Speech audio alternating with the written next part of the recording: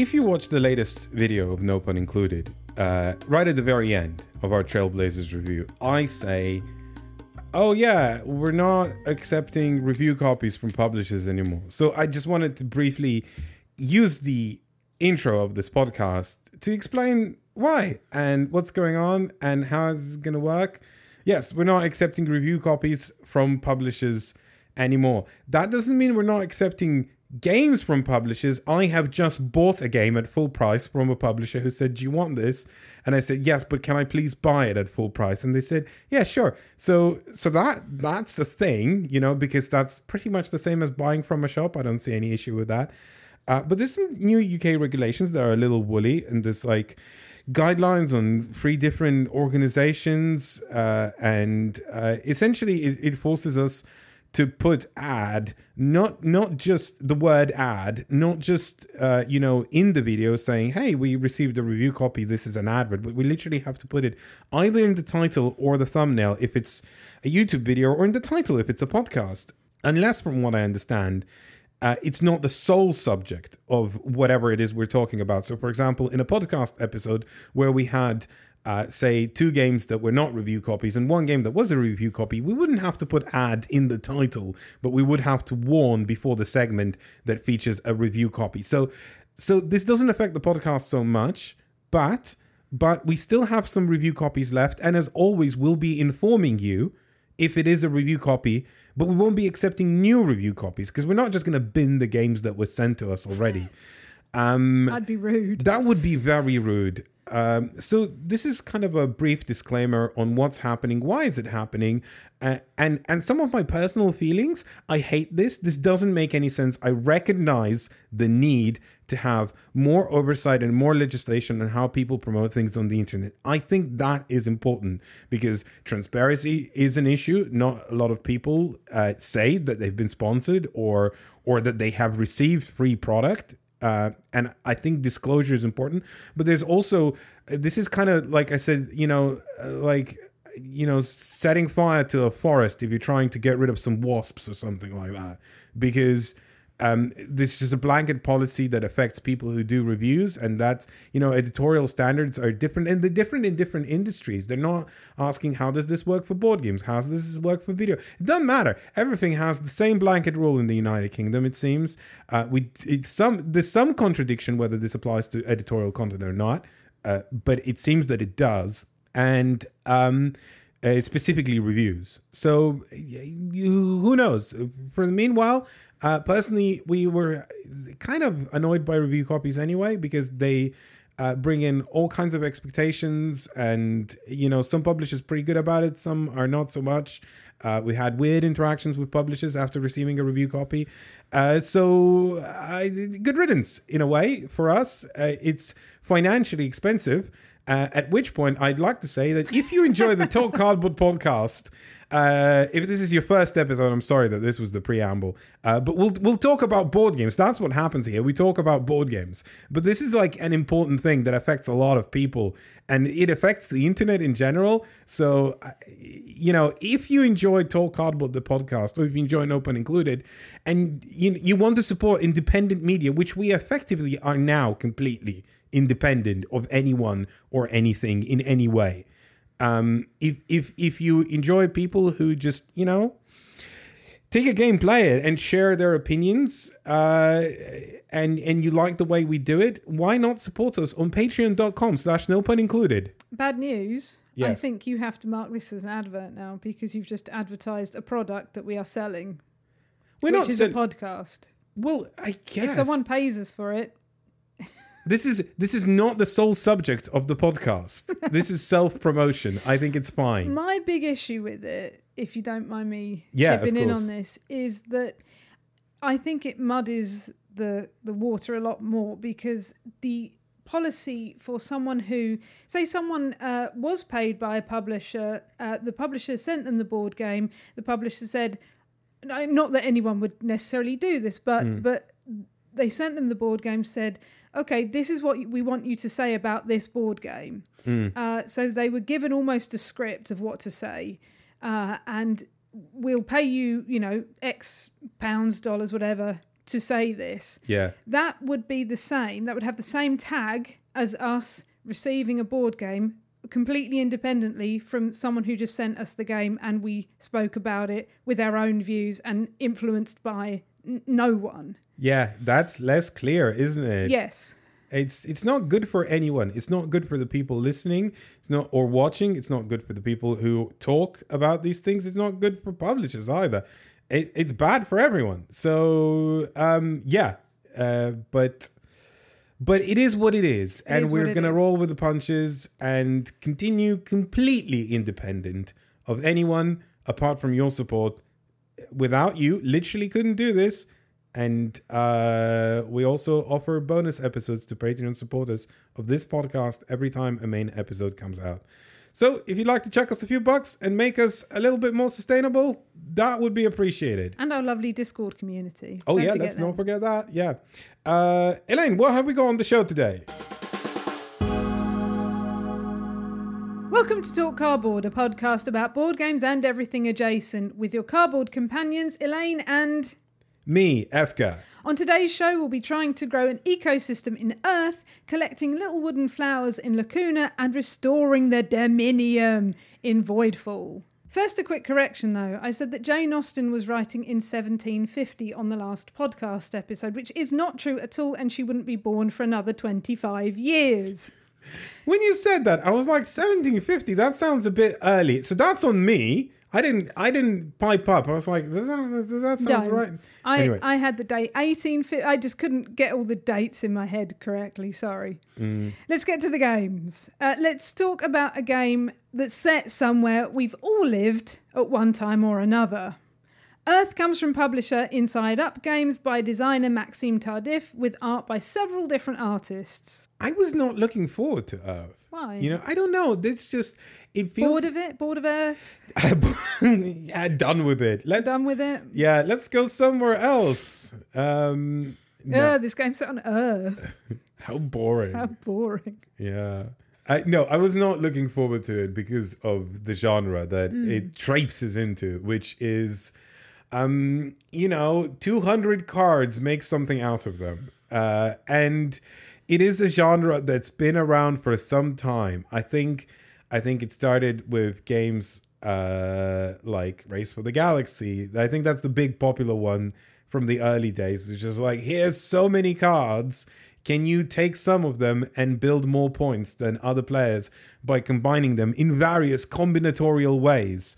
Then, of course, there was Terraforming Mars. That was the next big hit, which introduced even more systems. So it wasn't just these cards. There was a board. There was like all these ancillary bits. And there was like, cards that kind of employed a simulationist thematic sense. Oh, you're trying to terraform Mars. You have oxygen, it needs to go up. You have plant life, it needs to go up, and all that sort of. But then, of course, the next big hit was Ark Nova. That was, again, the reemergence of the genre. The Wingspan, also part of that kind of caliber of games. And finally, we have another one that feels very reminiscent to Ark Nova in terms of setting, because whilst Ark Nova was about like making a zoo, and you have all these tiles, and you have all these animals, they need to coexist together. You'll get various points for various things. Earth is not about the fauna, it's about the flora. You have all these plants like mushrooms and apple trees and birches and pines and moss and that kind of stuff. And there are animals, but they're only scoring conditions, because at the start of each game you'll have random scoring conditions like make a place that's nice for earthworms. And you're like, yeah, let's make this a nice place for worms. And so you build all these flora cards. You're creating a tableau. You're going to end the game hopefully with 16 cards. 16 cards triggers the end of the game. You're building a 4x4 grid of cards of these various plants that create a symbiotic environment. And there are like literally something like 200 cards that you'll draw from. And a lot of them are going to be like, that's bunk. I don't want that. Make that go away. And then, oh, this is good, I'm gonna play it. That it's that kind of thing. I think people, if people have been dabbling in board games, they will have come across at least one of these, at least Wingspan, if not Terraforming Mars, if not Ark Nova, if not Race for the Galaxy, then, you know, one of them will have been in there. So that's why I wasn't excited. I was sort of mildly, pleasantly surprised. I enjoyed Earth. Don't lean too heavy into that, Efka. Okay, well, I don't, you know, it's still not a genre that I love, right? It is always a genre I kind of admired from a distance. Terraforming Mars and Ark Nova, I just don't. Oh, can I have a little F-Karan? I'm going to have a little F-Karan. Okay, I'm just going to have a little F-Karan. So when I did my video for Ark Nova, I was like, right, what I don't enjoy about Ark Nova is that you have like cards like that score off of each other, like bears, right? And you think, oh, okay, I could do this bear strategy because that's what the game is telegraphing. And then you draw through these cards and you find out that bears are incredibly rare. You can't do it. And the whole point of me saying that was like, I was saying, look, I understand that that's the way the game was designed. I'm saying I'm not enjoying this element that it was designed like that because it doesn't feel natural, right? It's like almost the game is saying, hey, do this might be fun. And then it's, you can't do this. And people were commenting like, oh, you don't understand. If you've played this game enough that like you would know that you can't play it like that. I'm like, yes, I know you can't play it like that. It's not fun. I'm not enjoying playing like that. If you're giving me these things that are meant to be combined together and you're saying, well, it doesn't really work like that, then maybe there's a problem with it. Anyway, that's... Did you feel like that in Earth as well? No, I didn't. So, and I think that's partly why I enjoyed it. I did. Did you really? Yeah. I think everyone is on the same footing though, because if you've got I had a goal of get shrubs into my tableau. Yeah. And could I get a shrub? No, I could not. Everything I drew was not a shrub. And I even said to you, because you took some cards. No, I took some cards accidentally when it was your turn to take cards. And I said, was one of them a shrub? Because like if it was, then I regret, accidentally going first. But could I get a shrub? No, I couldn't. So I think everyone is on the same footing because all of you are experiencing the same thing. If I need shrubs and you need mushrooms, I have as much chance of getting a shrub as you have of getting a mushroom, which is fine. But I think it depends on your experience of the game. Maybe. So the way I had I can't remember what the type of tree that I had that like scored off of if I had more of that type of tree. I had a card that said basically, because you place cards in a 4x4 grid, there's now a spatial element to it. So, for example, it said every tree in this column, when you activate this ability, will get like a free growth. And growth is like one of the stats on the card. So you literally put these like little wooden pieces that you stack on top. With little hats. The last one has like a little hat, like, it finished growing now. It's at its maximum height. It's really nice. So every card has like various like little things that kind of you can power up as the game continues. So you can have like sprouts, which are these little green cubes. You can have growth, which are these little like wooden discs that you stack on top of each other with a hat. And then there's various other like scoring conditions, but it also has things like positionality, where it said like, oh, every card on of this type. It wasn't shrub for me. It was something like tree, but like I can't remember whether it was a specific type of tree or just tree, right? Every tree you have in this column will get a free growth every time you activate it. And because of the spatial element, I could be like, okay, well, I don't have any trees now, right? But we are digging through this deck like, like moles dig through earth. Pasta. Oh. Because they dig... Oh, earth. Right? Oh, nice, yeah. Thank you. Anyway, eventually I'll get these trees going, and sure, lo and behold, eventually I got trees. I just kept those spaces open because whilst you do have to place cards adjacently next to existing cards, it can be like diagonal or orthogonal, so you can sort of save yourself these spaces.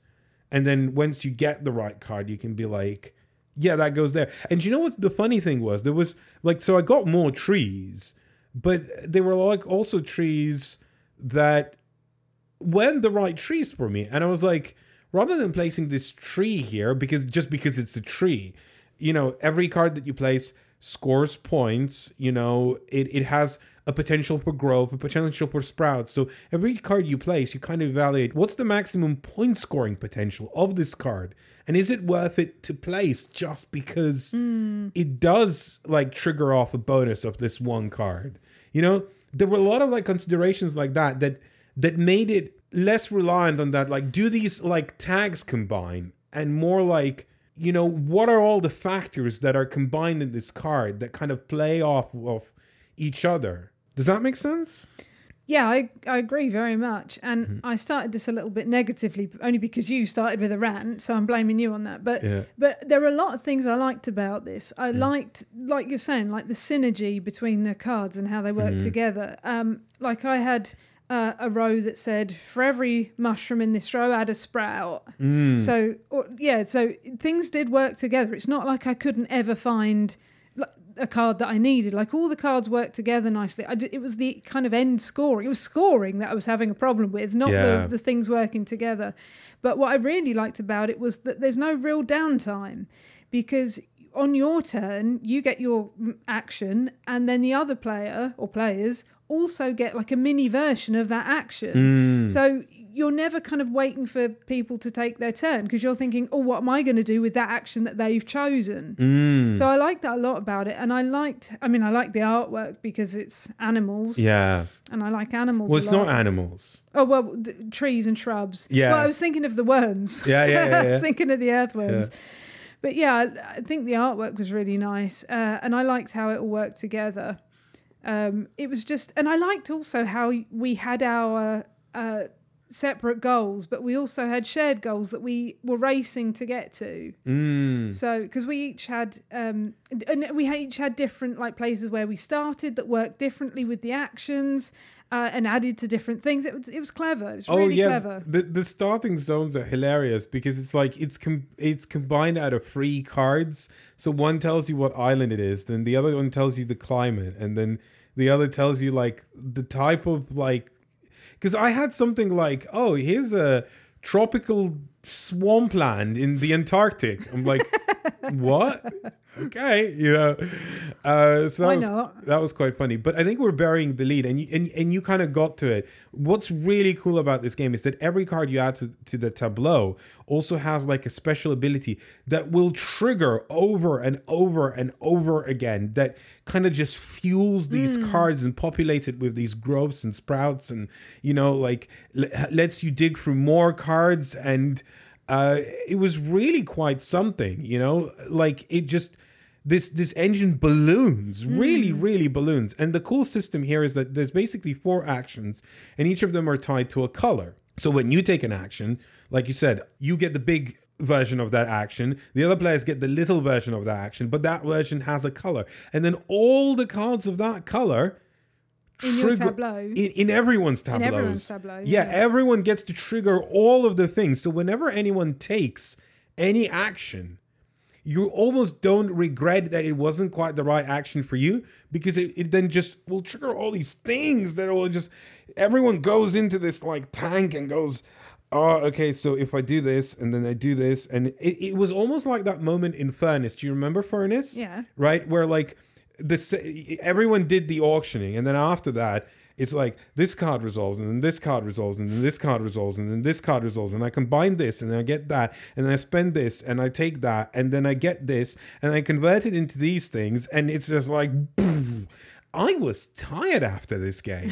I was exhausted. I mean, building an ecosystem is difficult, Efka. I was sweating. Like, I was genuinely perspiring. My brain was sweating. What you said about the actions is all right if you don't have an action that you are doing particularly badly at, like that you don't have any real cards in, or like you can't really do that action, and someone else could potentially take that action to mess you up. Yeah. But I don't think that would happen too much, because everyone is concentrating so much on their own ecosystem that I don't think necessarily it would come up that you would try and mess up someone else's turn. No, but there's some interesting considerations that come out of that as well. There were like scoring cards that were like if you place this in your tableau, you cannot take this action again in the game. Like, and there's only 4 types of actions. So, like for example, there's an action that gives you soil, which is like the currency that you pay for cards to play them in your tableau. So you need that, and I guess you could rely on other people taking that action. You always getting the smaller version of that.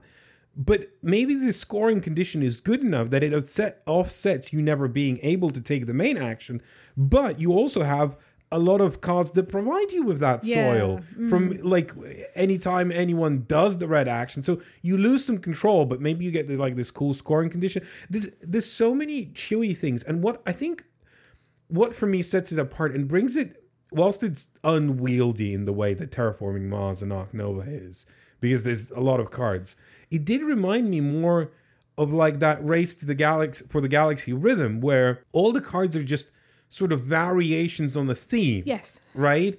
They all have very familiar, tangible elements. Like, almost all cards let you have growth. Almost all cards let you have sprouts. Almost all cards have, a point value. And then almost all cards have some sort of an ability, right? That will trigger off again and again and again. And so it's like, they're all different weights of these 4 sliding scales. And in that way, they felt a lot more tangible and manageable to exist in this ecosystem. If they felt like an ecosystem. Right, yeah. And I like that. I also like that the game employs a mechanism that understands that you're going to be drawing through a lot of these cards. So it literally has another scoring pile. Like you can compost cards. You can basically recycle them, right? Meaning you put them into this special discard pile where each card will score you 1 point. But again, it leverages that because it says, for example, hey, first person to reach us like 15 cards in that compost pile will also score additional points. Yeah, or whatever. that was one of our scoring conditions. Yeah, it might not be in your game because there's actually quite a lot of variable scoring conditions. But yeah, no, I like that it knew the genre it was trading in, and it leveraged what people do in those genres to kind of make it more... It's still unwieldy. Yeah. It is not condensed in the same way that the base game of Race for the Galaxy is. But it felt better than Ark Nova or Terraforming Mars for me. But yeah, it did make me sweat. That game made me tired. I liked how... so there was the action to get soil. But if I wanted to get soil, that was not my best play. My best play was the water in action, because I had so many other cards that would let me get soil from doing the water in action that's what I wanted to do. So you're right, it does merge into each other really well. It's good. I like Earth. I think if you have a partial interest in this genre, in this Wingspan, Terraforming Mars, Race for the Galaxy, Ark Nova genre, somewhere in the intersection where all of these things meet sits Earth, and it sits there quite comfortably and quite well. I do also want to mention I did like the artwork. I think so it's stock footage again, like Ark Nova was, but because it's all plants mostly. There's some cards with animals, but like it's all plants. It feels more cohesive. It feels more... I don't know, it's not as nice as if it were just artwork, because it's still stock photography.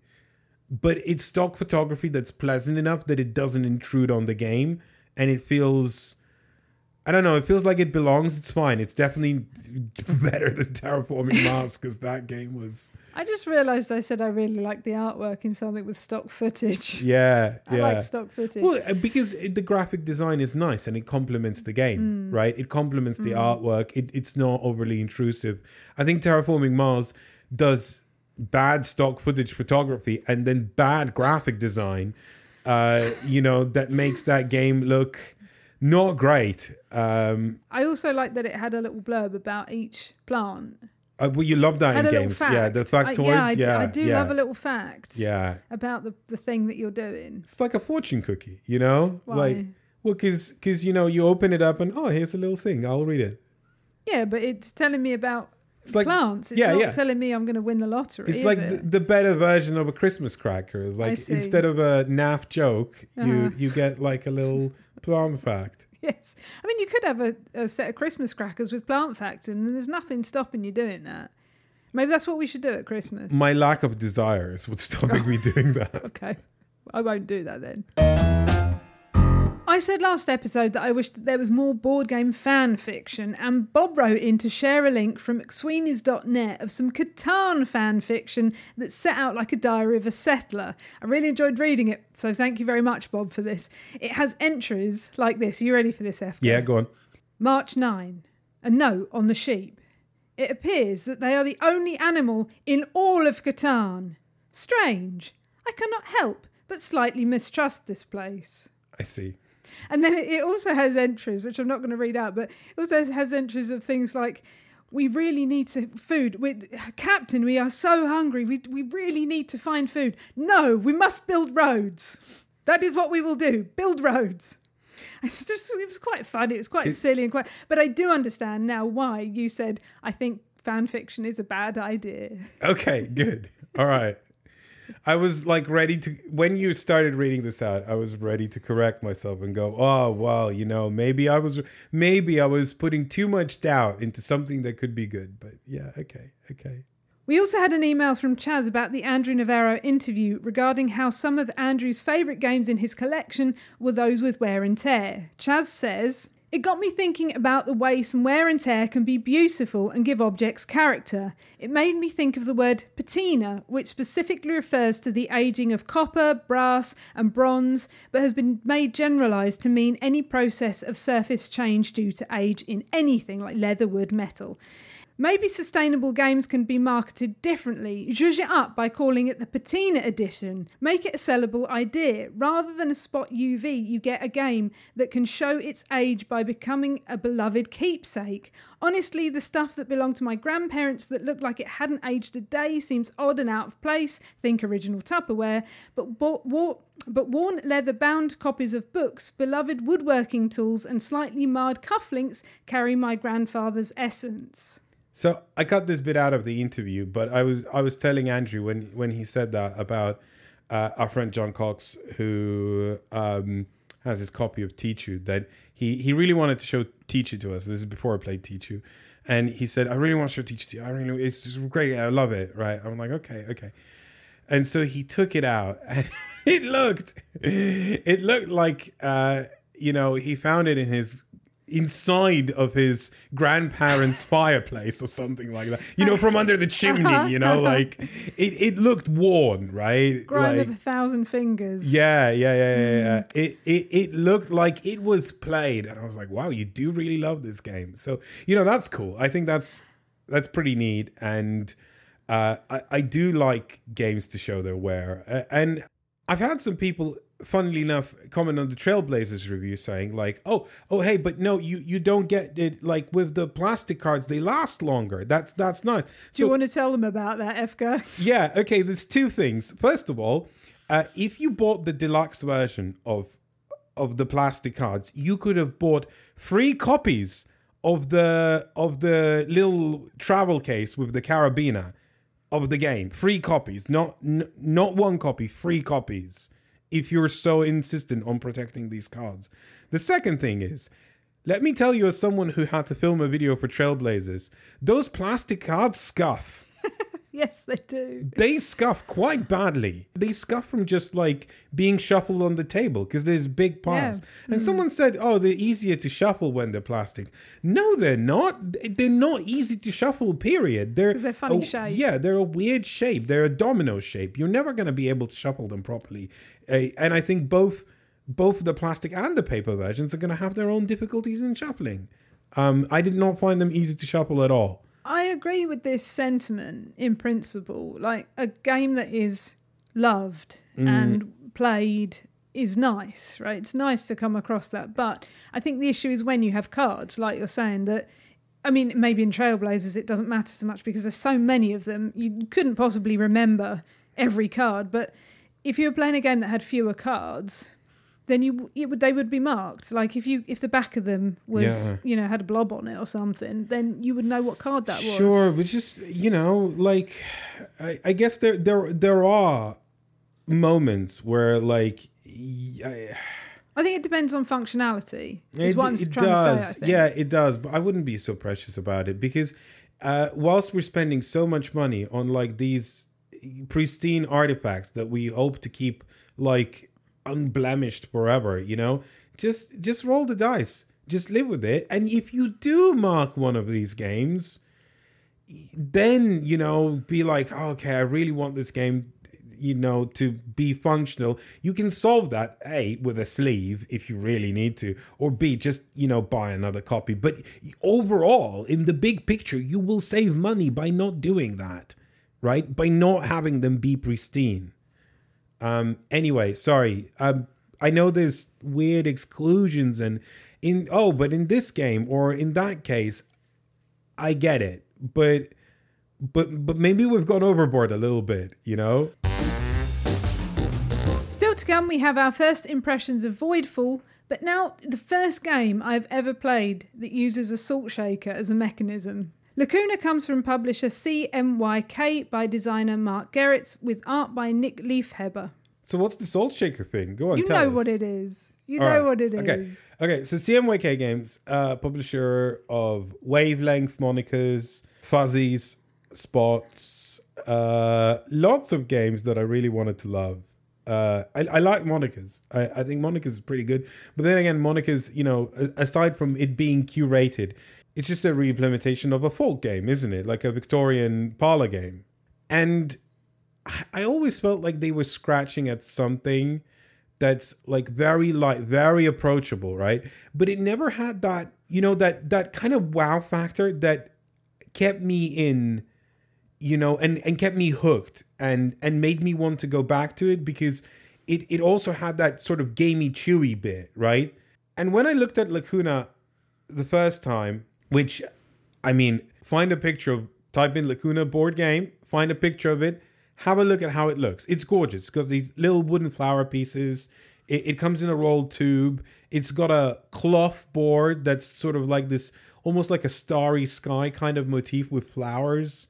It's somewhere between a starry sky. With a big hole in the middle. Yeah, with a big hole in the middle. Not a hole, a blank space, not a hole. Yeah, it's beautiful. It's gorgeous. It's aesthetically very pleasing, I thought, well, it's probably going to be another CMYK game that I want to love, but I'm not quite loving. I am wrong. I genuinely, fundamentally love this game. And I know you do too, because very rarely you go, can we play that again right now? And you did. And if that's not a mark of a great game, I don't know what is. If you've seen, because a lot of people are talking about Lacuna, it is definitely the hot thing. If you heard some of the hubbub, if you've seen it, if you know what it is, and you kind of been on the fence because you tried some of their previous games and you were like, I don't know, maybe.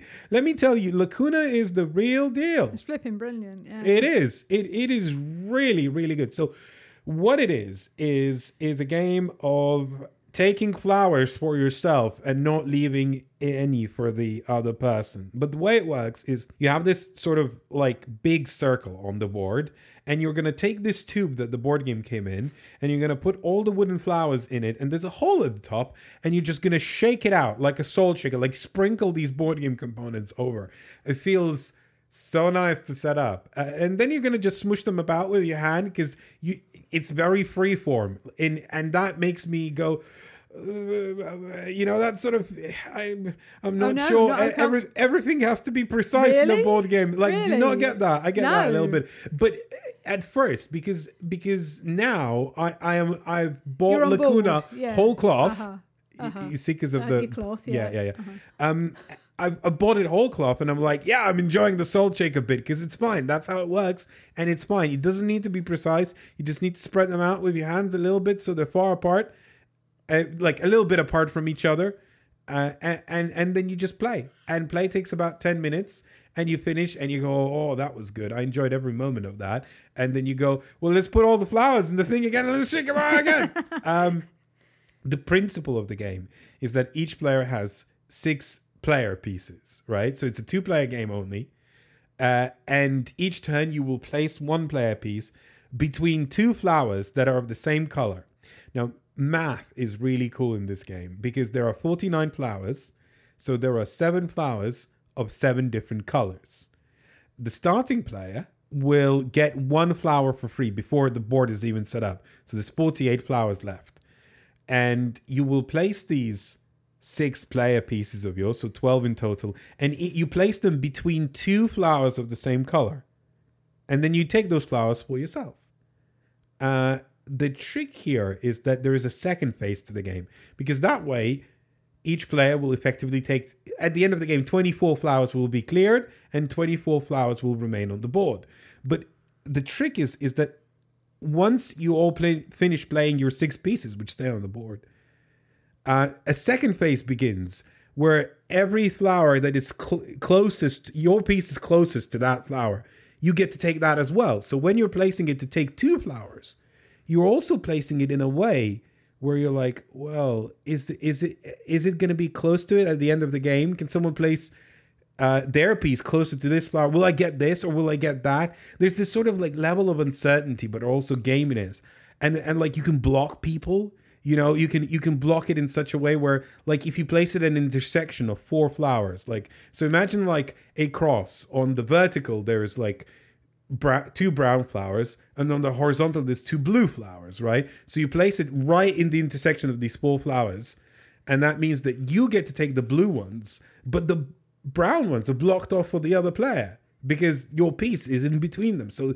the other player can't take them. It's just like, all right.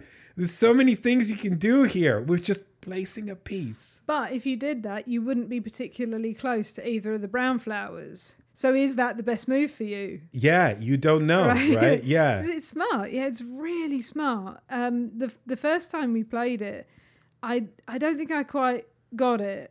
I was just trying to collect as many flowers as I could. I didn't quite understand. But there's so many different things to think about. Like you're saying, you know, am I going to block you? Is there 2 flowers really far away, but actually there's a space between them that I could go in and take these 2 flowers and also then be near a different colour flower. So I would take these, but also be, you know, good for end game score. It was just, wow. Yeah. It was so many things to think about. And the way, like, I was thinking, oh, I hope you don't go here. And then you did go here. So then I have to change what I'm going to think about. And am I going to still go for these colour flowers, or am I going to go for a different colour flower? Oh, what is my best option here? Do you know what's also really good about it? I think, again, so this is a 2-player abstract game, right? So we talked recently about That Time You Killed Me, and how it is also a 2-player abstract game, and how the theming was just so weird, and like, oh, you're time traveling, and like you're making copies of yourself in the past. It doesn't make any sense, right? It was cool, like visually, like I thought the pieces were cool, the art was cool, but the theme was just nonsense, and it actually detracted, rather than like enhancing the play experience, it detracted from the game. And here it's just like this beautiful sort of like starry sky made out of flowers rather than stars, right? Night sky. And it's called Lacuna. And all that means is, you know, Lacuna means the space between things. And you're like, yes, this is exactly what this is. The That's space. what it says on the tin. Right? And then on each side of the board, like there is like these little circles that have Lacuna, right? And you go, oh, there's 6 circles. My 6 player pieces are the exact same size as these. Oh, I get it. I just put them on here, It's right? smooth. Yeah, it's so smooth and so nice. And it's full of these like little touches. It has the tiniest like circular rule book that in the FAQ. And I thought this is brilliant because FAQs in board game rule books are normally like questions about the game and how the game should work. And it has a little bit of those, but also like, can I put the board in my washing machine? Yeah, you know, wash it at this temperature and then whatever, right? With this kind of detergent. I was like, yeah, yeah, all right, okay. And so it's I think from that you can tell that this game is incredibly lightweight, incredibly easygoing. You could teach it to anyone. This is like, I virtually mean a game for anyone. You know, it is not hard to understand. It is friendly for kids, for grandparents, you know, members of your family, whatever. It doesn't matter. You can play this with anyone, and it has that wonderful moment of appreciating what your opponent is doing. It's like, oh, that's a cool move. You did something cool there. And it sparks that like conversation, and it's so light as a feather, but at the same time, really gamey, really chewy, right? Really like kind of makes you think about what you're doing and why you're doing. And also so freeform. What a weird but brilliant combination. There is also some cooperation involved in it, which I quite like, because at the end, you are agreeing or disagreeing whether something is closer to you, whether a flower is closer to your piece or the other player's piece. And sometimes you have to get out a little ruler to see. And, you know, it was so nice, because we were going, well, I think it might be you, I think it might be me, I don't know. And we were just kind of trying to measure, and it was just very nice. Yeah. We were just working together to kind of figure these things out. It's weird how this very competitive game manages to evoke this sort of chill, kind of positive vibe that just feels... It's very positive, isn't it? Yeah. It's strangely positive. It doesn't feel like a head-to-head, when it is very much a head-to-head game. Yeah, because again, coming back to the math, there's that element of like, there's 49 pieces, right? So your objective to win, right, is you have to end up with 4 colors that you won. There are 7 colors, so one person is clearly going to win. But the way you win a color is you have 4 pieces in that color, and again, there's 7 pieces in each color. So there's never going to be a tie, right? Someone is going to win this game always. And there's that, I don't know, it's beautiful math. The way it works. You know, everything just fits. I love like this sort of perfect confluence of numbers that just like, it complements the game very nicely, and it works really good. 7 is a very pleasing number, generally. You know, you have 7 Wonders of the World, 7 Deadly Sins. Like 7 is a popular number. Yeah, but it works well for this game, and it's weird how it divides itself in those 6 turns as well, because it's not 7 turns, it's 6, right? Oh. But like the one player getting, you know, the one piece, and then 24 flowers being picked up in the first phase and 24 flowers being picked up in the second phase. It's a very mathematically pleasing game, you know. I don't know, it just adds to its charm, I think. I think it's one of my favourite games that we've played this year. Wow. Yeah, really. It was just so pleasant. I don't know another word for it. It was just so pleasant. It took a lot of thinking, but there was interaction that you weren't expecting with it, because you know, you're out for yourself really, but you're also looking at the other players' flowers and what they've got, and do you want to mess them up, or do you want to try and go for something that's better for you? And you're doing that maths all the time, so you're thinking about it all the time. But I don't know, it just was just very pleasant. It was quick to play, it was quick to get out, it was quick to pack away. It was, the salt shaker thing was just a lot of fun, and I don't think that will ever get old.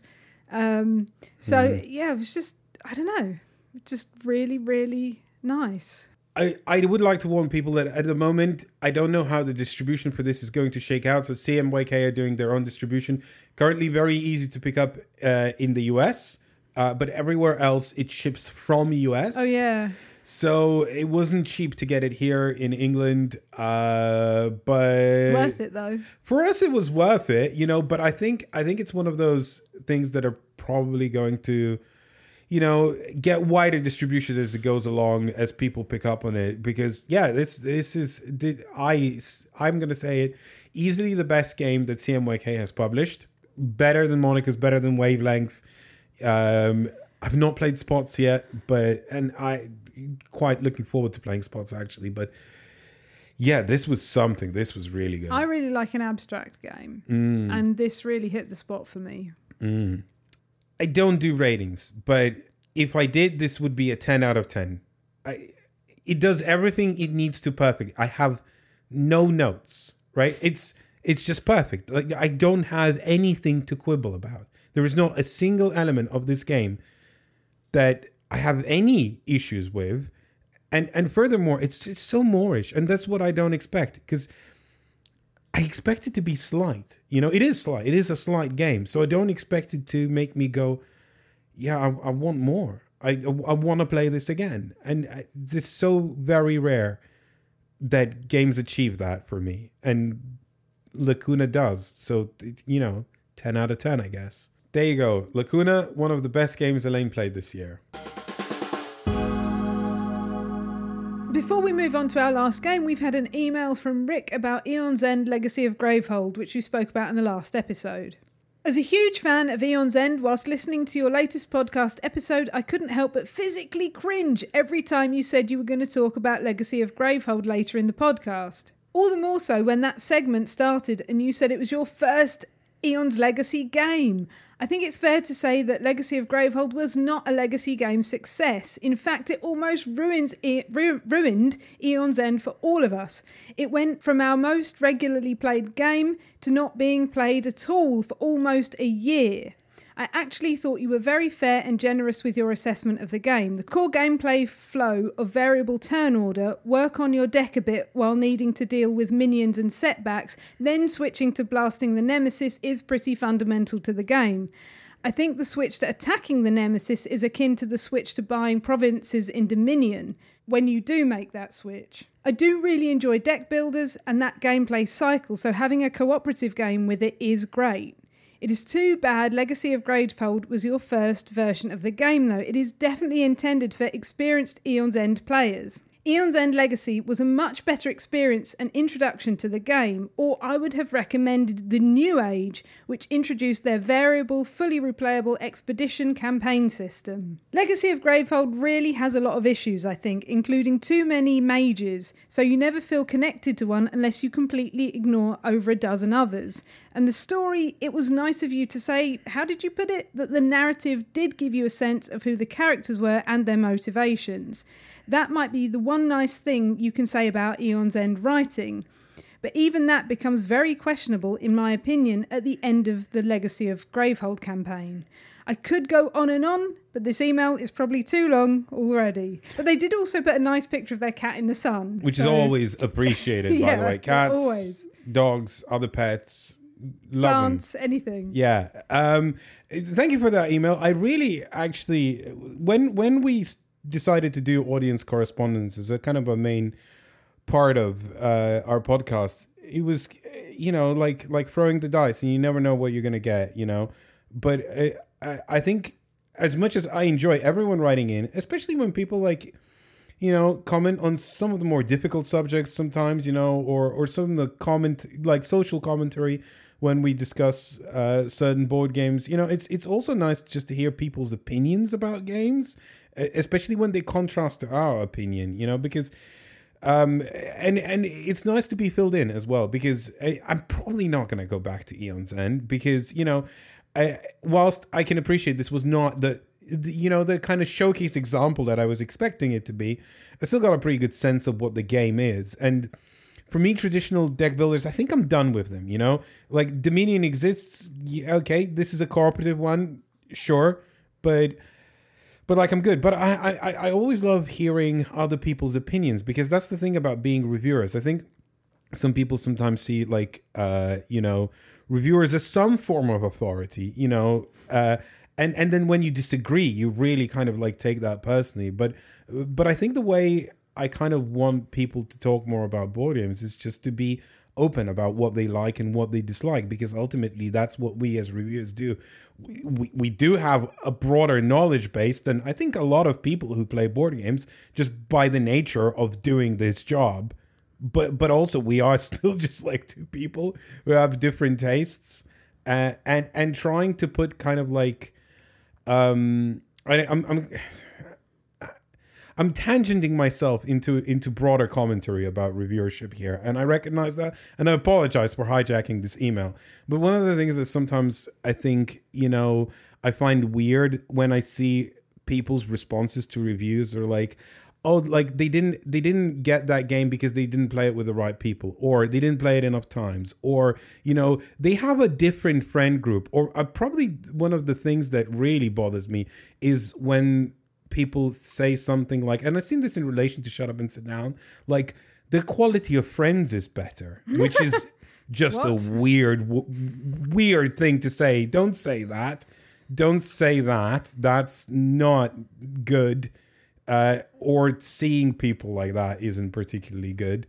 That's incredibly judgmental.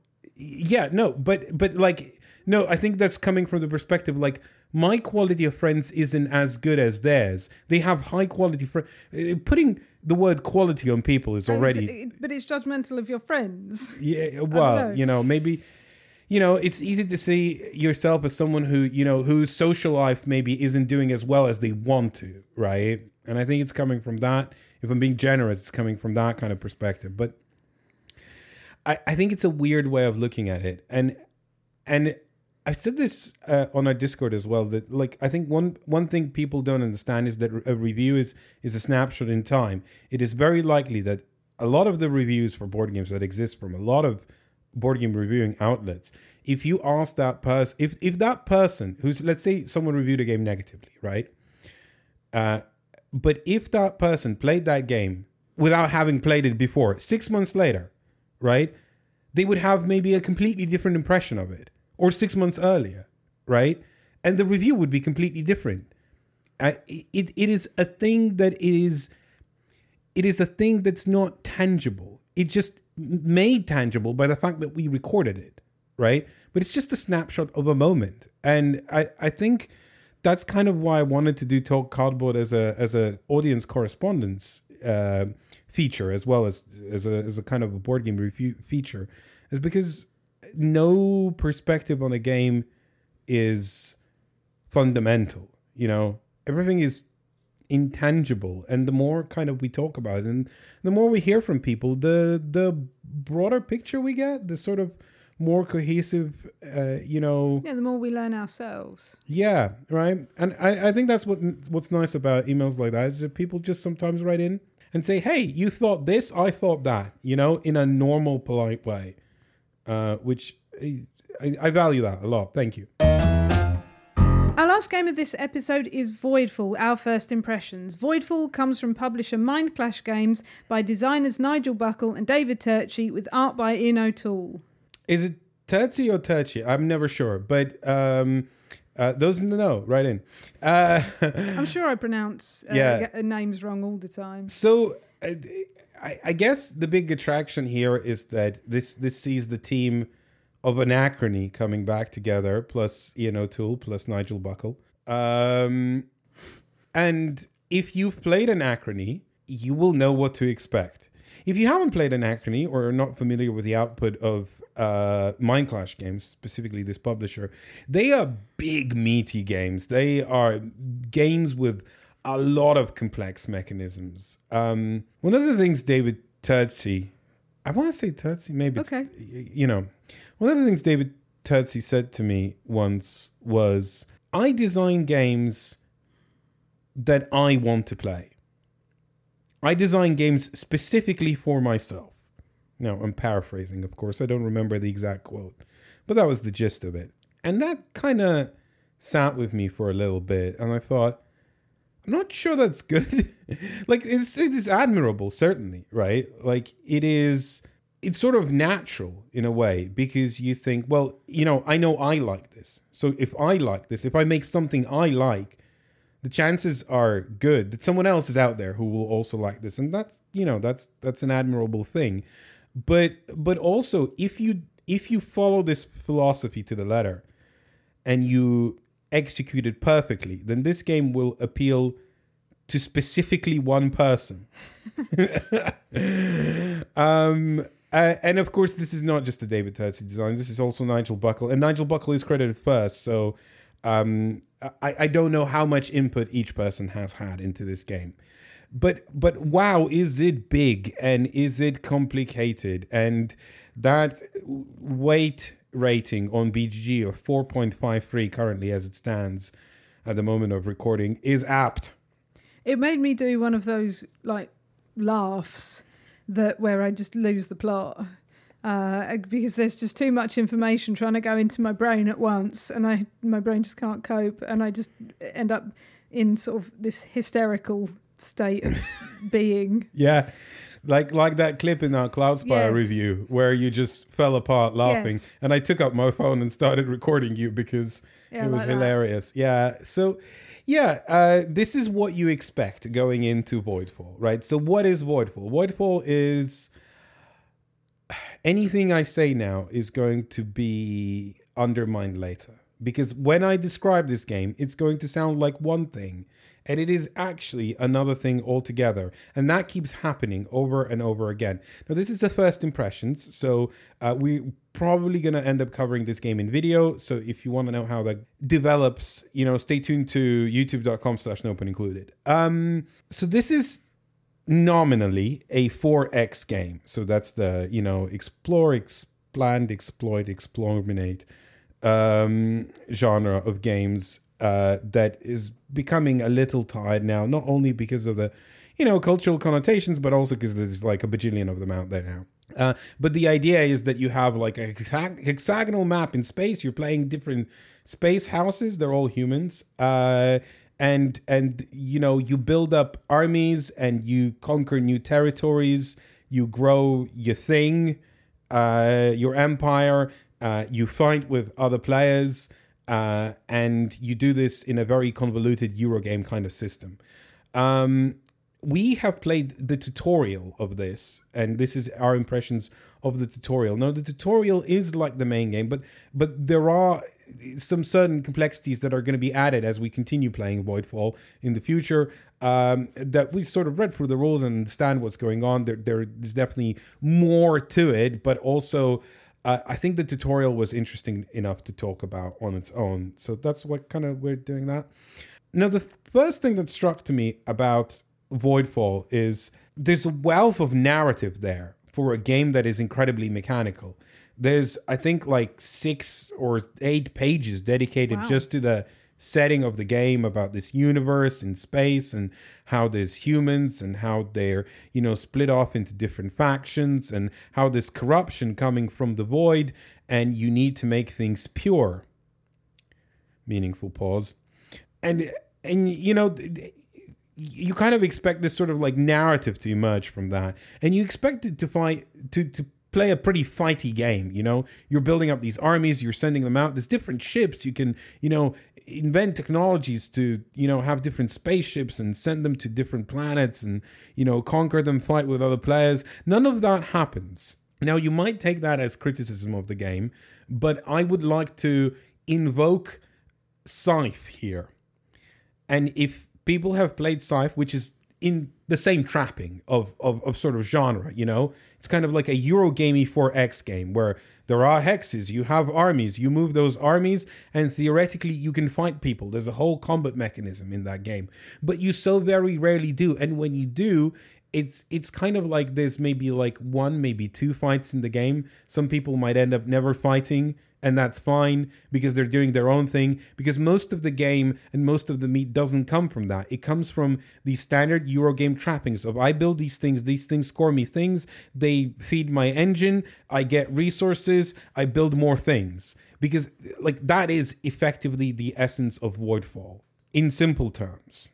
But it's not simple. And one of the things that you have to do when you get your copy of Voidfall is to follow this like tutorial, which is what we've played. And I got a really wrong impression of what's going to happen.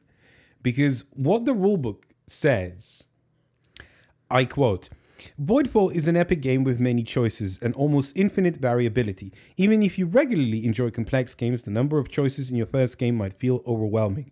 In order to teach the game while also letting you play it, we have created a tutorial scenario which shows you the basic concepts of the game one by one.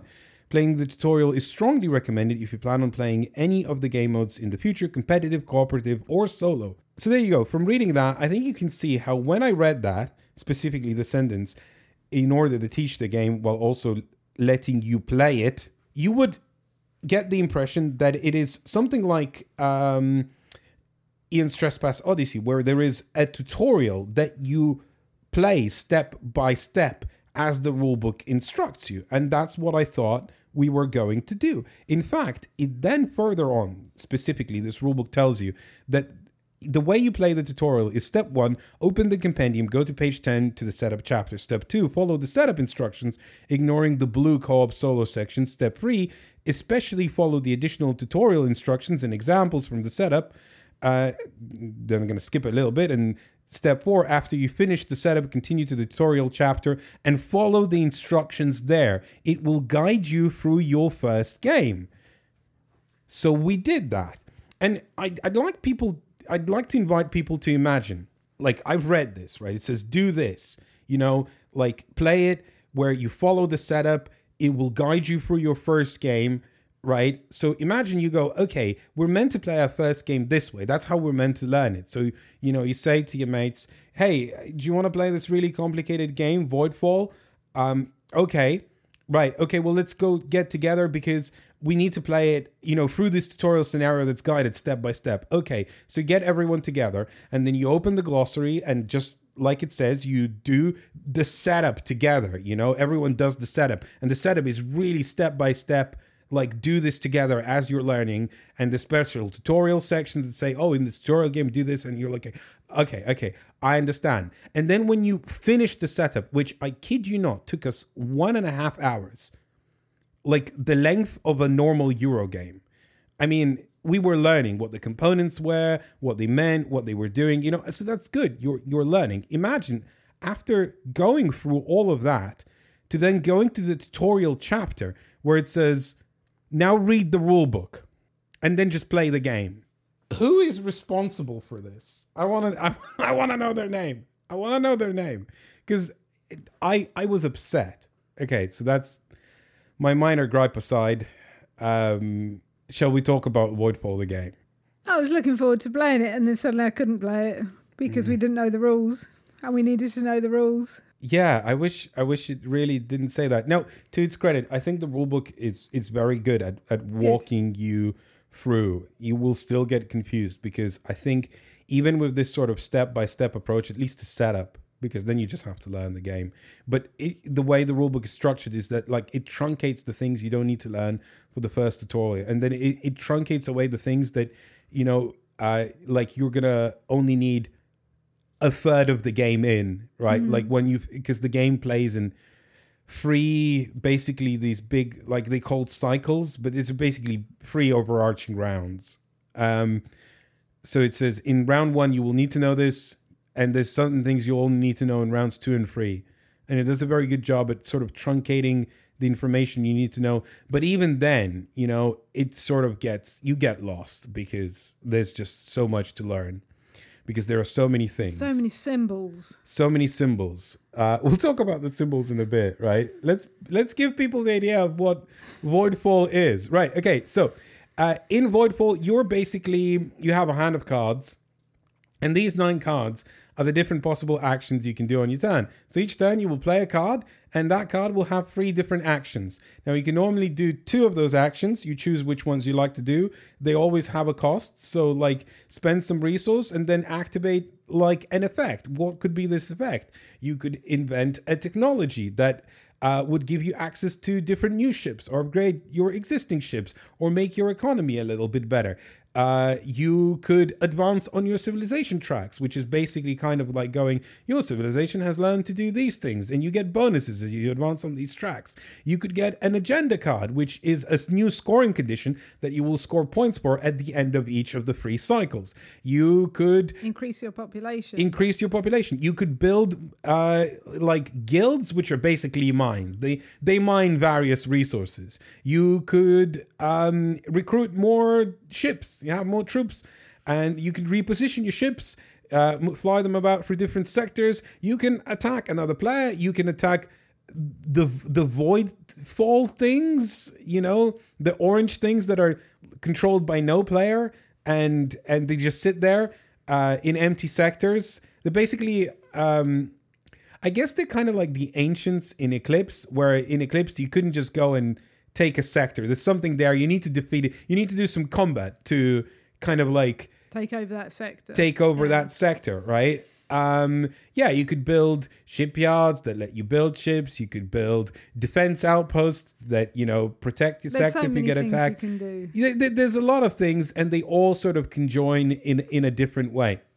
Now, where this feels different, as I mentioned, is that it doesn't feel like a very attacky game. It doesn't feel like you're going to do much attacking. And again, there's a lot of different scenarios. So maybe there's ones that encourage that sort of fighty kind of thing. But it feels a lot more like, more than any game, it feels more like Scythe, where it is mostly about building your economy and building things that you have agendas for, because those agendas, they say like, oh, for every sector where you have 2 shipyards, you'll score 6 points at the end of every phase. So you're like, okay, I better conquer more sectors because then I will have spaces to build shipyards, and then I will, kind of be able to score points off of those. That's mostly what you're doing. Of course, you want to expand, because the more sectors you have, the more chances you have to build things that let you score points. That's pretty much the idea of it. So, it feels like the map, the one tutorial map that we played, the way it was constructed is that everyone has just about enough space. There's one like tension sector in the center that one player is probably going to go for at the end of the game, and you might fight over it a little bit, but you're so constricted in terms of what actions you can do, because actions always cost resources. You never have enough resources. There's a thing from Agricola where you have to feed your people, so you better make sure you have enough resources to do that as well, because otherwise, just like in Agricola, for every person you can't feed, you will lose 3 points. There's the thing like in Eclipse where you need to do combat, because even empty sectors have like the Void or whatever, and you need to fight those, right? It's an amalgam of a lot of games, but it feels like you are playing a Euro game with the very complicated Euro game with these bits strapped on from all the games we've seen in the past. Do you agree? How did you feel? I don't know how I felt about this game. There were parts of it that I really enjoyed, but that was the Euro gamey parts. Because I think maybe it's just because it is our first impressions and we only have played one game of it, and it was the tutorial. So it was very much a learning experience of what everything does and how everything works and how everything flows.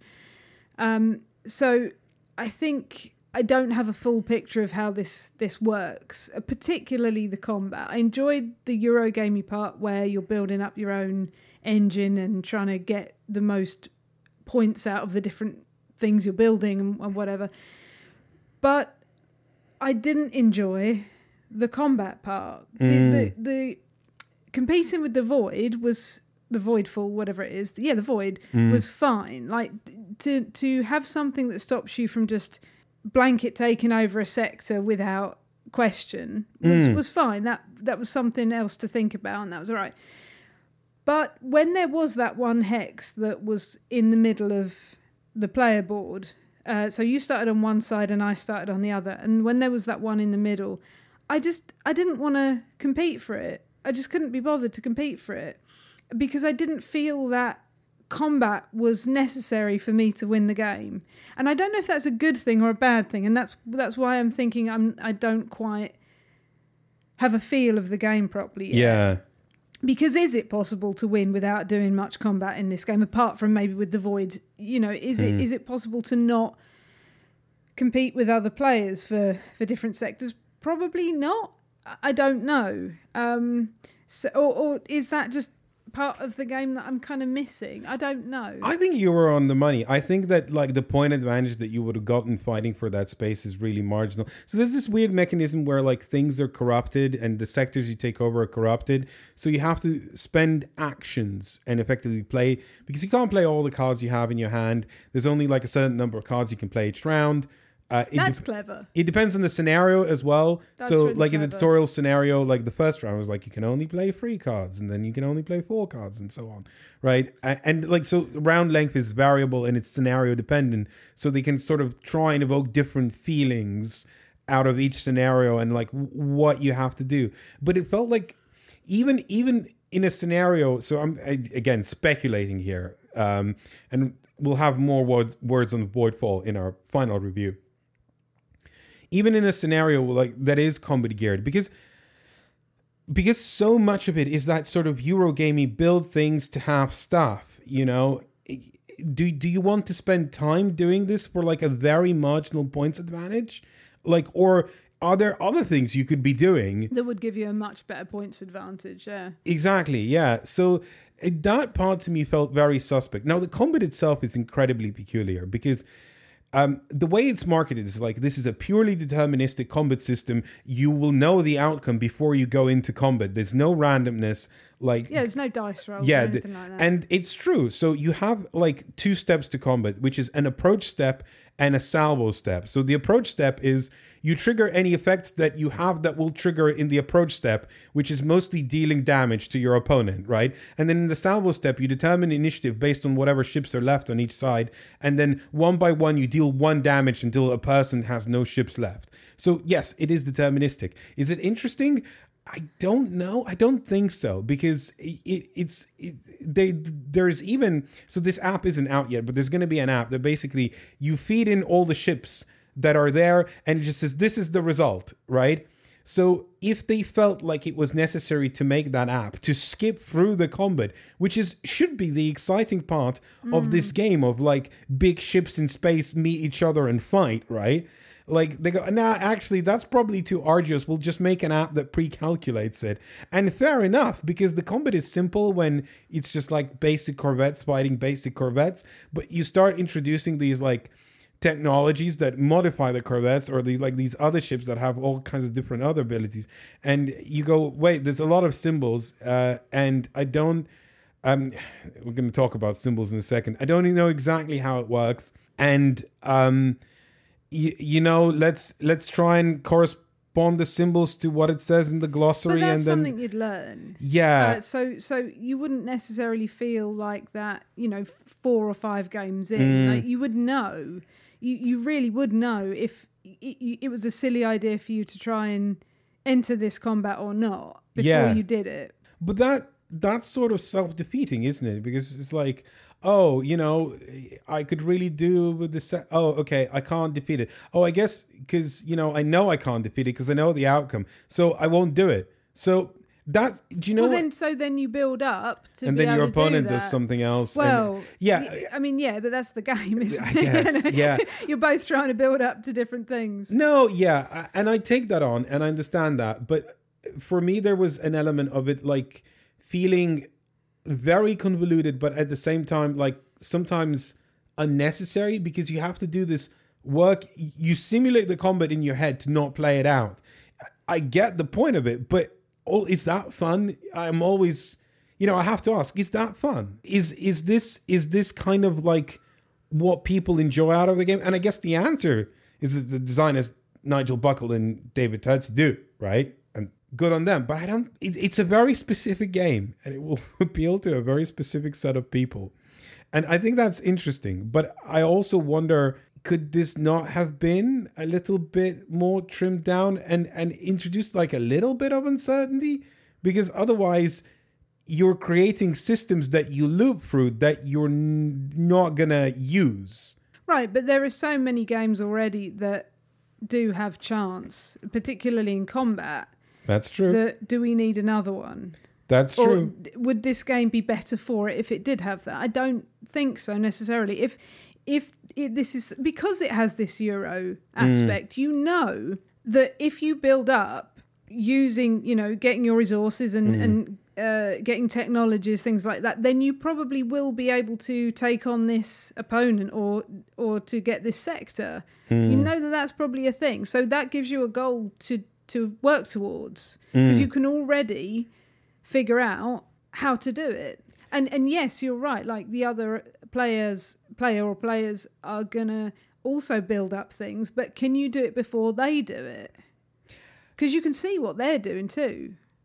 When we got our review copy of Scythe ages ago, I remember we were like we had a copy before anyone else did. Wow. And well, I don't know. I somehow convinced Jamie Stegmaier to send us a copy. Anyway, so we had Scythe, and a lot of our friends group were like, or play group, were like, oh, I really want to try this because there was so much hype about Scythe, right?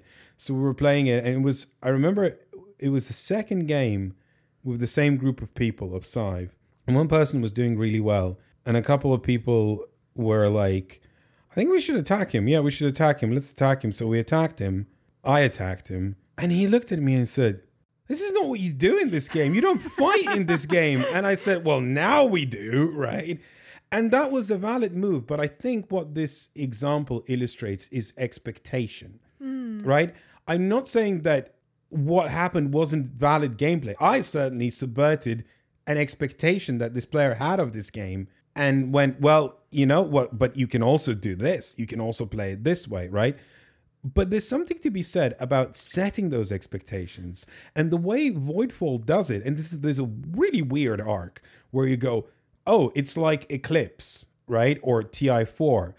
But then you build all these combat units and you go, oh, it's not like that because we score a lot of points from these agenda cards. And actually, like, to illustrate this, there's a triangle that you build in your sector, which is like basically a defense station. So if someone attacks you in the approach step, you can kill off one of their ships. Sounds good, except most of the time no one attacks you. So what the station is actually useful for is point scoring opportunities because you build it, you get points for like every sector where you've built it or whatever, depending on whatever scoring conditions you manage to accrue. So you get this expectation of like, you subverted it once already. Like, this is a combat game. Oh no, this isn't a combat game. And then, oh no, this is a combat. Somewhere something gets lost. Yeah. To me, it almost felt like, and this is going to sound weird, but it almost felt like the combat was there. Like you were saying in Scythe, if someone is doing a little bit too well, then you attack them because if you manage to win the combat, you get points based on how many points they have, how many glory that they have. So if you're not doing great and you don't have a lot of glory, then you attack them, take the sector, and you get those glory points. No, they become the target. Yeah, they become the target. Well, in a two-player game, it's a bit weird. But the thing is, it would be weirder in a free-player game because the person who wins probably is not involved in any of that. Right? Maybe. Yeah. They're just scoring their things. And well, but that's like another branch, isn't it? But the thing is with that is that if someone isn't doing well, then they're probably not going to be able to attack you anyway. Right, yeah. No, well, the thing is also, I think there's a lot of systems in this game, and we're kind of because they're probably trying to feed their people. Yeah, like touching on one element of it, right? And I this feels like one of those cases where they thought about things and how would this work, and they found how to, subvert a game design trope, and it was like, oh, well, we're going to fix it like this. But like, it feels like patch upon patch upon patch upon patch upon patch. And then you have this sort of Frankenstein's cardboard, going, I am a game. And you're left asking, are you? I don't know. Okay. I've been very negative so far. I sense it, right? There are a lot of things that feel very compelling because that Eurogame puzzle is kind of fun. I'm not going to lie. It was hard to learn.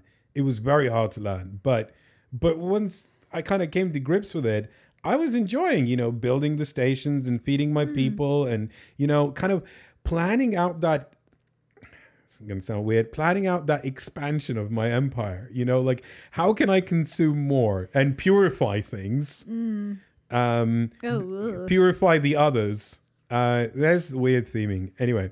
And I know how many turns I have. I know what actions I can do. I know the costs I have for them. I know the resources I have. I know what I can try to achieve. But there's so many dials kind of spinning at the same time that you can't quite always put it together. And you kind of just hedge your bets and go, I think I can achieve this much, this round. And you try your best to execute it, paying all the resources and twiddling all the dials and, getting bonuses and upgrades. And there's a lot of fun in that. Like, for example, there's the system with the agenda cards. is very neat. I really like it because one of the things that it does is that one of the actions lets you take an agenda card. There's 4 different agenda cards, and they will provide you more scoring opportunities 4 each different cycle. sets of Yeah, 4 agenda different cards. sets, right? And you can't have multiples of the same set in your scoring area. But what they also do is that if you do choose to play them, you can only play them with a certain action card, because there's 9 different ones, and each agenda corresponds to 2 different action cards. So you're already like, okay, if I want to play this, I need to do this action. But then it has a thing at the top of the card that says, oh, but if you do play this round, you will also get this bonus action. So not only are you only scoring points, but you also get to do an extra thing. So that's cool. But on top of that, right, like you might even play these agenda cards just to do that bonus action. You go, I don't care about these scoring conditions. I have better ones, but I'll grab it because I'll do this bonus action. There's so many things that kind of emerge out of the system that are fun, and they're fun to kind of manipulate and twiddle and try and achieve. You can form a cohesive plan of what you're trying to do. Can you? Well, you can try, right? Some people might be able to. Okay, let me rephrase that. You can try and imagine a plan, right? And you can try and get there. And there's a lot of different systems in the way that you can try and wrangle to kind of conform into this plan. So that's kind of fun. But there's also a lot of things like the agenda cards. I remember once you take an agenda, a new one will eventually come out, to replace it, right? And they have like a number of different scoring factors. And based on sort of what strategy you were following, you could get an agenda card randomly that just comes out that is amazing for you and scores you so many more points than anything else in the game. And that feels kind of weird because like when there's a difference between an agenda card that scores you 30 points at the end of the round and an agenda card that scores you 10 points at the end of the round, and it came because of a random card draw, trying to manage all these systems and what clenches you the game is just the right card came out. That can feel a little weird, I think. Yeah, I suppose so. But everyone has got the same chance of that happening. That a good card is going to... And I guess as you get more used to what cards are in those decks and how the systems will work together, you might be able to work towards something that is on an agenda card. Sure, yeah, but... I don't know. So, okay, then I have to ask, if combat, for example, is so incredibly deterministic and just pushes like there's no luck, it's just predetermined, it's all about skill, there's no luck, there's no randomness, but then the actual scoring of the game is wildly off the hook, right? Like, how does that work? That feels very peculiar to me. And so, like, in principle, I liked the experience of playing it, and I liked the many systems that are in it, like the resource gathering system, which is like there's 3 steps to it. First of all, you have you count the number of guilds, then you multiply it by the population. That gives you your production. The production determines how much of the resources you actually produce, which is kind of on the opposite sides of the dial. And then you actually have to produce, which outputs that production of the resource into the actual resource. So like it's wheels within wheels, literally. Because all the resources are on dials, right? It's arcane. I appreciate that, but I kind of enjoyed indulging in that, But at the same time, like there were moments in it where, like, well, there's a co-op mode in this game, and if we're barely fighting each other, would it make more sense just to play the co-op? Yeah, but then the co-op mode is like, this game is again 4.5 on the weight scale out of 5 on BGG, and the co-op mode adds like another third of the rules on top of that. So, and more systems, more dials, more mechanisms, more everything. It's big. We're going to try and wrangle it, but our first impressions were weird. I don't know. Do you feel like weird is the answer? Do you think like... Discordant, I think, is what I would say. I wouldn't say weird, but discordant, because there were, like I said, there was lots of bits of it that I did like. I really like how the rounds weren't a set number of turns. The card determined how many turns you would get. And then the cards also took away some of your cards. So you didn't have all the options of everything. You couldn't do everything. Yeah. You know? So you've really had to think about how you were going to piece together this thing. I like that a lot. In this tutorial, combat annoyed me because it just felt like it got in the way, because I just didn't want you to start attacking me. I wanted to do my own thing. I wanted you to be doing your own thing. I wanted to be doing my own thing on my own, and not to be really interacting with you too much. And that sounds awful. And I don't, it's not a slight on the game. I just think it means I haven't played this game enough. Yeah, I'm looking forward to playing more of it. I think you mentioned the cards that say, oh, in this cycle you'll have that many rounds, right? And play that many cards. I think what's cool about that is that like it also had specific scoring conditions only applicable for this round. So it's almost like it tailors a puzzle for you. And also each scenario pick says only these houses are available, only these factions effectively are available for this game. So it's almost like curating an experience. And I'm really looking forward to playing more different scenarios to see how that experience relays. Now, of course, I know that at the beginning of this, and that's why I started the bit like that, you know, about Voidfall. I know at the beginning of this review, we probably scared a lot of people off just by saying this is one of the more complicated games that exists out there, you know, and that's fine, right? But I want to see if this discordancy goes away, and if those systems that don't make any sense yet, or, you know, our prognostications for these systems effectively cohere into something more pleasant. But yeah, big boy. I like Ian O'Toole's art. I think one of the things that Ian O'Toole excels at is not just like an iconography, because iconography is, you know, important to get the game across, but also like setting the tone and the mood. And I think one of the things that Ian is clearly passionate about, it's very obvious, is weird space. You know, weird space things. And there's definitely a lot of weird space things. Like some of the factions look really kooky, like growing extra brains outside of their skull. You know, like you pointed out, maybe biologically not the most sound thing to do, but but then you ask, like, well, what made them do it, right? Like, you know, and I like that. One last thing on the iconography. I did say we're going to talk about this. I think once I get used to the 18,000 icons, I will be better at this game. There is a glossary of all the icons. I'm going to put an asterisk in front of the word all. And I think there has to be at least 100 icons there. At least. I think there's more. I think there's probably more. I imagine there's at least 100 different icons.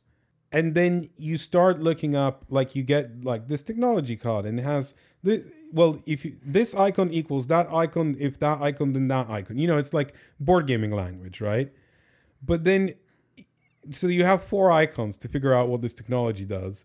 And then you go to the glossary and you find that only 2 of these icons exist in the glossary. And you go, I don't know what the other 2 do. So you go to the actual glossary and then just read what the technology does.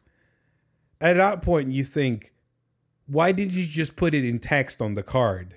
Because if I had to go, I couldn't work it out from the icons. I had to go to the rule book to read the text on what the thing does. The game is not language independent, so why not?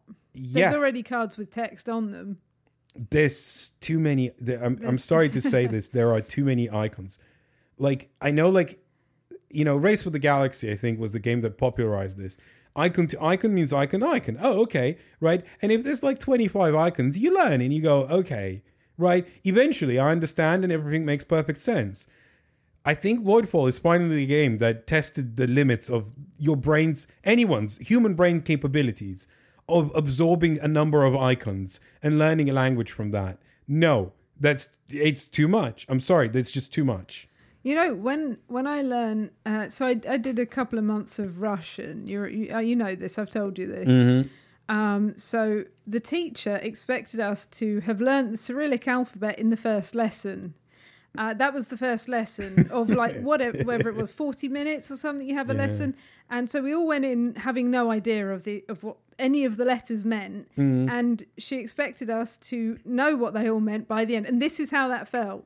Yeah. Where you're going, I don't know. Well, and that's only like, I don't know how many letters are in the Cyrillic alphabet, 20 something. Russian has vowels and consonants that don't exist in other languages. How are you supposed to learn that, right? And yeah, right? Like, sorry, my accent might have played those up a bit, but like they're pretty much that, right? I get that they're derived from like I and U and stuff like that, right? But they are unique sounds to the Russian language, or maybe Russian adjacent languages as well.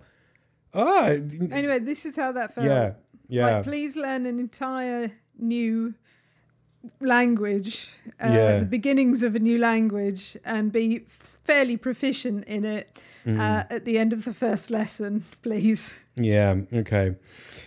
So that's Voidfall. A bit of a hodgepodge overview. Apologies. It's a big game. There's a lot to tackle. We'll have a more rounded, condensed, and informed impression sometime on YouTube, or at least on this podcast. That's all the games. If you have anything to say to us about any of them, don't forget to drop me an email, elaine@nopunincluded.com, or if you have any general questions or comments. We had an email from Alexander about Monopoly. They say, sorry if this email seems too nitpicky, but your analysis with Zoe B about Monopoly seems to miss some points, namely that the game of Monopoly is not satire, it was political activism. In short, Elizabeth Maggie was a staunch Georgist. Georgism is an economy philosophy that suggests the government should focus on taxing usage of public goods, most notably land. In other words, Georgists want to reduce or remove taxes like income tax and sales tax, and instead tax property. Elizabeth Maggie created the landlord's game as a simulation to show how a land tax would work better than the current tax system. For that end, the landlord's game is actually 2 games with different taxation rules. This second version can be somewhat similar to the modern Monopoly variant in that all the taxation and fee money gets put in a central pot, and then when the first player to land on free parking gets the pot, although the original rules were less random in how public funds were used. This free parking variant is often noted to last longer than the standard Monopoly, meaning that it is harder for one player to hoard all the money, meaning that even the version we are left with today actually does make Maggie's point.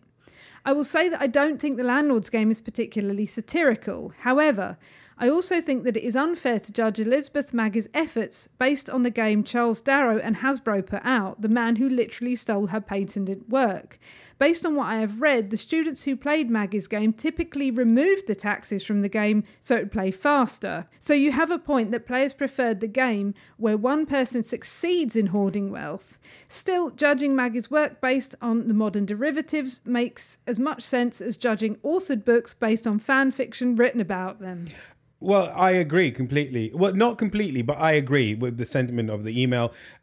What's weird is like how much your brain retains the pop culture sound bites versus the things you've actually learned. So when I did the video on Fuchin Magnet, I've learned all of this. When I read the email, I was like, oh yeah, it's coming back to me. But I didn't retain any of that. I retained the sound bites like, oh, it was satire, you know? So thank you for writing in. Actually, I really appreciate you correcting me on the matter. And it's good to have more nuanced sort of look at what Monopoly was. And yeah, like it was silly of me to say that. Like, oh, does it succeed as satire? Well, that wasn't even the game, right? But I will say that the one bit I do disagree with this email is I'd still say maybe it was satire. Now, I appreciate that there were, 2 versions of the game, one that was Georgist and one that wasn't Georgist, and the one that wasn't Georgist was the one that basically made it and become a monopoly. So if you have 2 rule sets, you effectively end up with, one saying this is how it should work and this is how it actually works. And how it actually works is stupid and bad, and how it should work is good and better for everyone, I think that was the intention from what I understood doing research on Monopoly, right? And I'd still say this is satire because even a lot of activism is satire. A lot of activism works through satire by highlighting how something fundamentally doesn't work and why that is silly, and saying this is how it should work. That to me is satirical. But I think it's kind of fine to disagree on that point. But that isn't the point of the email. I think the point of the email is to say it's unfair to judge Elizabeth Maggie's efforts on what we have now, which is not her game, right? Or her two games, as it were. So yeah, apologies for that. I'll try and erase more sound bites from my head and stick to the facts. Talking of sound bites, can you let everybody know what is in our bonus episode and how can they access it? Oh, it's a good bonus episode. We talk about the special edition of Castles of Burgundy. And also, you tell me about a game that you played that's called Bandada.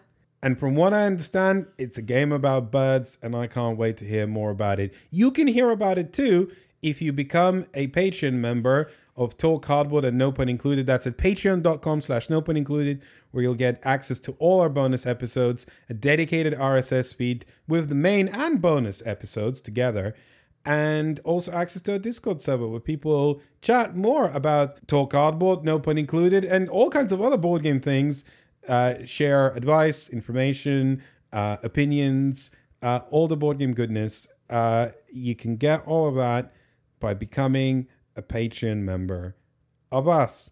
And that way you support us and we get to keep on doing this. So thank you very much. Otherwise, there's going to be more reviews coming up on youtube.com/No Pun Included. Specifically, reviews of Dorf Romantic the board game and Lords of Ragnarok and Where It All Went Wrong.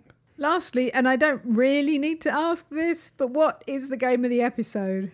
Is it Voidfall, Elaine? Was yours Voidfall? No.